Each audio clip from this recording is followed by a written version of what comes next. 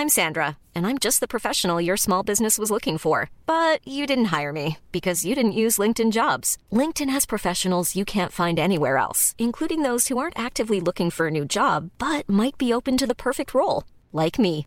In a given month, over 70% of LinkedIn users don't visit other leading job sites. So if you're not looking on LinkedIn, you'll miss out on great candidates like Sandra. Start hiring professionals like a professional. Post your free job on linkedin.com/people today. A lot can happen in the next 3 years. Like a chatbot may be your new best friend. But what won't change? Needing health insurance. United Healthcare Tri-Term Medical Plans are available for these changing times. Underwritten by Golden Rule Insurance Company, they offer budget-friendly, flexible coverage for people who are in between jobs or missed open enrollment. The plans last nearly 3 years in some states, with access to a nationwide network of doctors and hospitals. So for whatever tomorrow brings, United Healthcare Tri-Term Medical Plans may be for you. Learn more at uh1.com. You're listening to the Room 104 podcast with Cormac Moore and Saoirse Long. FM 104. It's Room 104, it's Cormac and Saoirse here, and our job is probably one of the safest jobs in the world, Saoirse. I don't mean financially or economically, I mean the threat to our lives isn't too dangerous. Well, I wouldn't say that now. Have you ever had a microphone fall on your head? No, I've dropped it. It's fallen apart sometimes, yeah, but it's never I've never felt as if my life was at risk sitting behind a microphone in a studio. No, usually it's not, in fairness. We are cooped up in a little studio. Two of us, could be lashing rain outside. We're not getting colds or flus. We're staying inside. No one else around us. And there's very little danger to our lives. Very little danger, thankfully, but there are obviously a lot of incredibly dangerous jobs out there, and joining us on the line to talk about what most people would argue is a dangerous job. You'll probably think that this is one of the most dangerous jobs that you could do in the world, or at least a pastime. Dickie Scheffel from South Africa, who photographs great white sharks in the sea. Dickie, how are things, man? How are things? Hey guys, doing very well. How's it doing your side? We're doing good without the sharks, which is nice.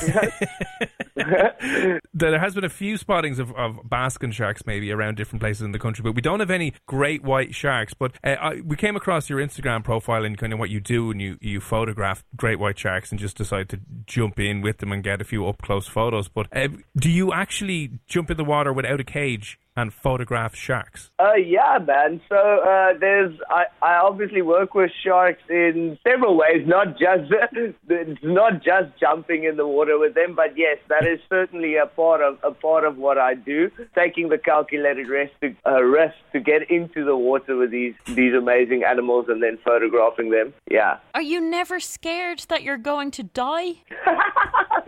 I get that question quite often. No, actually, when you're underwater with these sharks, actually one of the last things that is on my mind is fear. This animal it demands such tremendous amount of respect. Obviously, we're taking things into account when I do this, like time of day, the visibility of the water and the attitude of the sharks, but it's so mesmerizing that you almost don't even feel fear. You feel fear and stuff after the encounter more than when you're actually in the water with them, if you understand what I mean. And most people probably won't understand what you mean, Dickie, let's be honest, because it just seems pretty insane.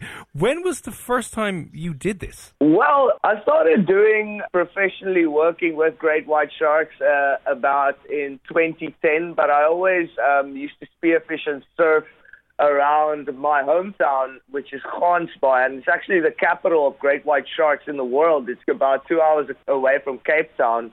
In South Africa. And then I had encounters with sharks before, but in 2010 was actually when I professionally started. I worked on one of the shark cage diving vessels for Marine Dynamics, which is the company I still work for today. And then, that's when I started diving with these animals. And wow. The first time it was incredible, but the first time I was like, whoa. But after that, you get to know the animals a lot better. Okay, you can't tell us now that you've spent all these years photographing sharks and have never had a near death experience or an accident or maybe a close call? Well, obviously I've had a close call or two, but I would like to state that it's only because I've put myself in situations like that. You know, I've never had a malicious encounter where these animals, they're curious by nature, and we sometimes put chum in the water to entice these animals that are in the area to come to the boats, make it easier for us to photograph them. So I've had a few pretty grim encounters, but that is only because I've put myself in that situation. I've ended up in the wrong place in the wrong time, but luckily nothing serious has happened to me before.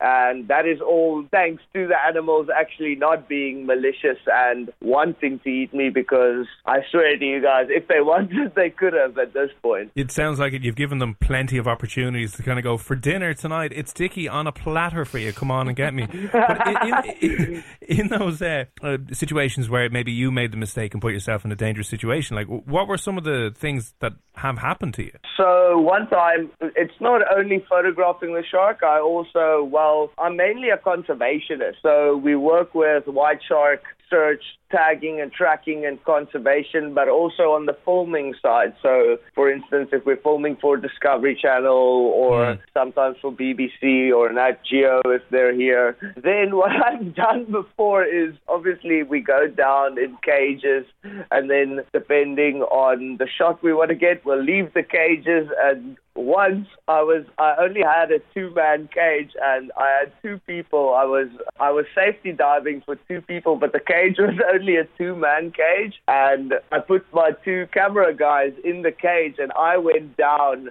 hanging on the outside of the cage while we were heading down, and that wasn't the best idea I've ever had, because I just had this juvenile male white shark just keep coming straight towards me, and if I can explain it, the cage is like a block, and it's just pushing me up against the cage, and I just keep moving around and just keep circling, and there's no protection, and now I can't do anything. So I put myself in that situation before. Also once a good friend of mine and I were shooting for a documentary, and we also needed to get this one shot facing towards the cage, and I tell him, he's like, dude, should we, there's 2 sharks in front, but should we leave the cage? And I'm like, yeah, man, we've got cubs in the water. I'm like, yeah, man, we've done this so many times before. And as I stick my head out, I just feel something at the back of my head, and it was a shark that I haven't seen before, just brushing off the back of my head. So I've done, but as I said, I've done some interesting things, or I've been in some interesting situations, but only situations that I've put myself into. Just stuff like opening the cage door while the bait line is in front, and as the shark goes, that split second where the shark will go for the bait line, a defense mechanism that these great white sharks have to protect their eyes is they roll their eyes back. So for that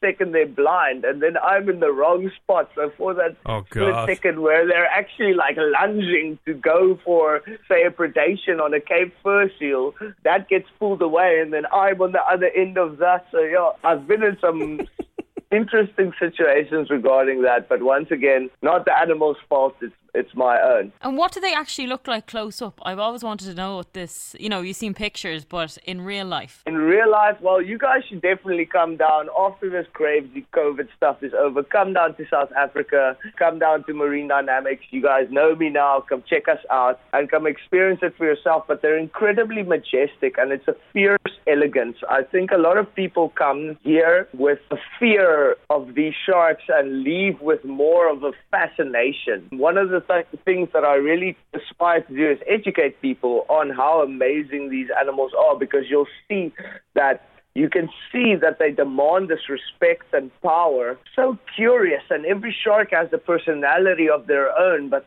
sometimes you get smaller ones that are a bit like teenagers, you never know what they're going to do, but the big, true, massive white sharks of the ocean, they're like leviathans. You just they don't never stick around for too long, but it's almost like, wow, did I actually just see that animal? They look like small minibus taxis. They're incredibly big. As soon as a great white shark hits, it's 4 meters. You guys work in meters, right? Yeah. As soon as they hit about 4 meters, they just get so girthy, and they're just incredibly beautiful animals.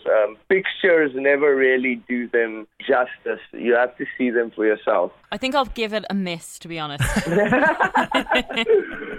I'll keep looking at your lovely photographs instead. Yeah, the closest you're going to get is to your Instagram account. So I mean, it's fascinating because obviously, still in the modern culture, sharks are just seen through the lens of Steven Spielberg's Jaws, where they're terrifying and want to kill every single human on Earth. And obviously, they are dangerous. They can be dangerous, but so many people who I think work with them say not necessarily say the opposite, but once you give them their respect, they respect you back, I suppose. I'd love to go shark diving. I don't think I'd ever go without the cage, though. Obviously, you do work with the sharks for a while before you do something like that, but I'm inviting you now. After this interview, I'll drop you an email. I'll definitely get you out here someday. But yes, it's unwise or it's ignorant to say that these sharks are not dangerous.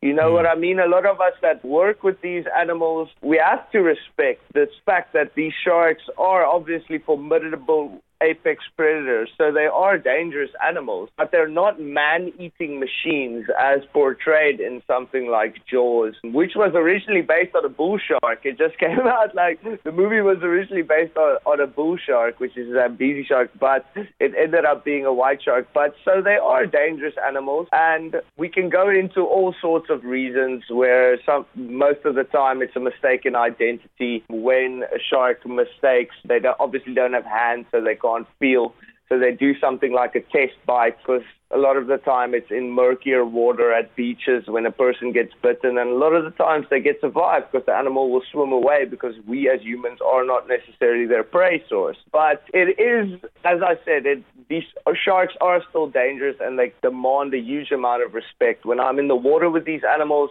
as soon as they give me certain signs or signals, when they drop their pectoral fins or they hype up their behavior, it can be a simple movement. I know, listen, it's time to get out of the water. No if, buts, or coconuts, if I can say it like that. You've impeded in this animal's natural zone, and you can clearly see if they don't want you, it's definitely not the smartest place to be. I would never encourage somebody that doesn't know shark behavior or hasn't worked with sharks to just get in the water with a shark, because definitely it might not end up very well. Yeah, definitely. So the good piece of advice there. Listen, if you're not ever going to go diving with sharks, the closest thing you can get for some of the most amazing shark photos that you'll find online is go to Dickie's Instagram account. It's Dickie_Chevelle. All the links to all the other work that he does with Shark Week, with his filming and his photography, and also the nature conservationists work as well. Do check him out. But listen, Dickie, we will definitely try our best to get over to you sometime in the near future. But listen, thanks a million for popping on the show this evening. Okay, awesome, guys. Thank you very much for the call, and man, you guys have my Instagram. If you have any sharky questions or conservation-y questions, please just give me a shout. And thank you very much for the interview, guys. I really enjoyed this, and thanks for the call.